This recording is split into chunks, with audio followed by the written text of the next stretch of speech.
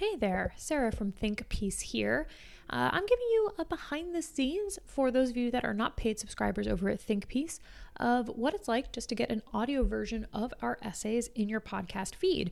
If you're a paid subscriber listening to this, thank you so much. Your support means the world to me and enables me to do this kind of research and thinking for you. Our paid subscribers get audio versions of our essays in a private podcast feed, just like you are right now, so that you can listen to them on the go if that is more your thing. So in order to upgrade, you can do that over at thinkpiece.fyi. Also, since this is an audio version of an essay, if you want to see the references, the links, the footnotes, you'll want to check out the text version at thinkpiece.fyi. Let's dive in.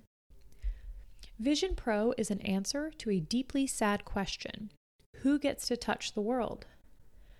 Apple released its new spatial computing device, Vision Pro, last week for a cool $3,499. Vision Pro is a kind of immersive computer that consists of ugly goggles, an external battery pack that barely lasts 2 hours, and a nausea-inducing user interface that tracks eye and finger movements to complete actions. Tech Internet has been ready to offer high praise of the Vision Pro as the future of computing and work and life, and the professional surprised men were quick to post videos of themselves walking around looking like idiots with a 1.3-pound computer screen strapped to their heads. Some of the VR features seem cool. Many seem like they were slapped together at the last minute just to get this thing to market.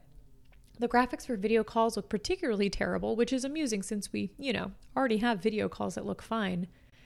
It would be easy for me to view this excitement cynically and to believe that the hype is caused largely by people who stand to benefit financially from this technology in one way or another.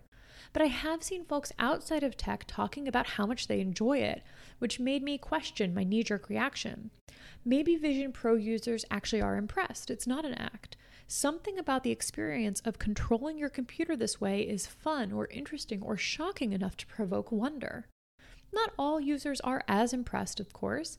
The team at The Verge did an in-depth review that acknowledged how cool the Vision Pro is and how many cool ideas are in it, but that ultimately it's laden with trade-offs and is not a product that implies a future where the available product is part of an effective work environment. It's buggy, it's lonely, and it's just not all that good at what it's supposed to do.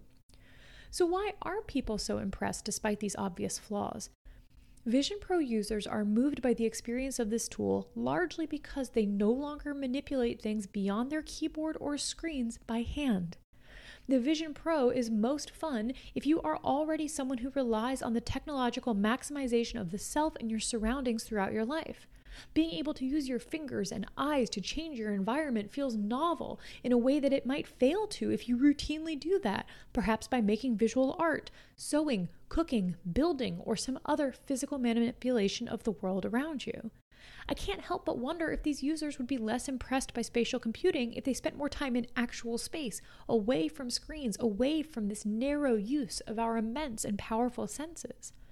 Maybe what Vision Pro users actually want is to touch the real world.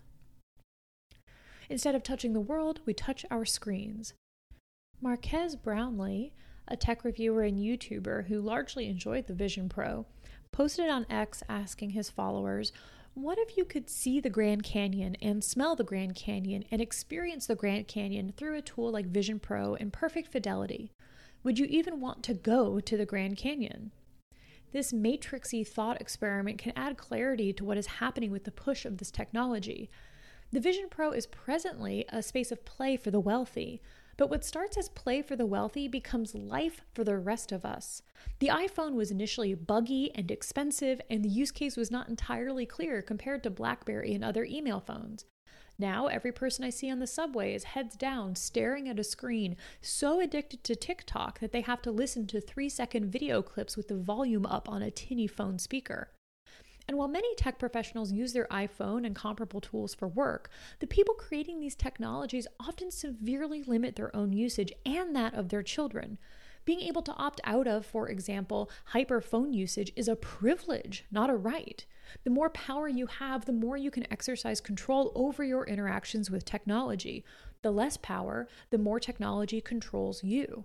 The heights of possibility get commodified, packaged, and sold to us as if they will make us more like those who get to create possibility, while actually confining us in a narrow, dictated vision of life. We have been given a world where our experience is mediated by screens, and in a dystopian way, that appears to be the point. Vision Pro is just the next step in an effort to placate and control workers. It's a shiny new tool in that old kit, but the profound response to it implies that the severance of our bodies from our spatial existence is already so deep that being able to manipulate the digital world with our fingertips may be the closest we have come in a long time to the feeling of freedom. There may be a case, of course, for VR to help people who are housebound have profound experiences, or for the spatial eye tracking and pinching to make new kinds of computing accessible for folks with limited mobility. And one can certainly imagine a refined version of this technology being used in fields such as medicine and robotics, or other highly coordinated, precise endeavors. But today we're talking about a $3,500 toy that is being heralded as the future of work. If this becomes the next iPhone, who do you think will actually be wearing these all day? And who will get to go to see the Grand Canyon? Thanks for listening to the audio version of this essay. For the reference links, images, footnotes, all that good fun, and to leave a comment and share your thoughts, come on over to thinkpiece.fyi. While you're there, please consider upgrading to a paid subscription so you can get these audio essay versions in your private podcast feed every time I release a new essay. I'll see you next time.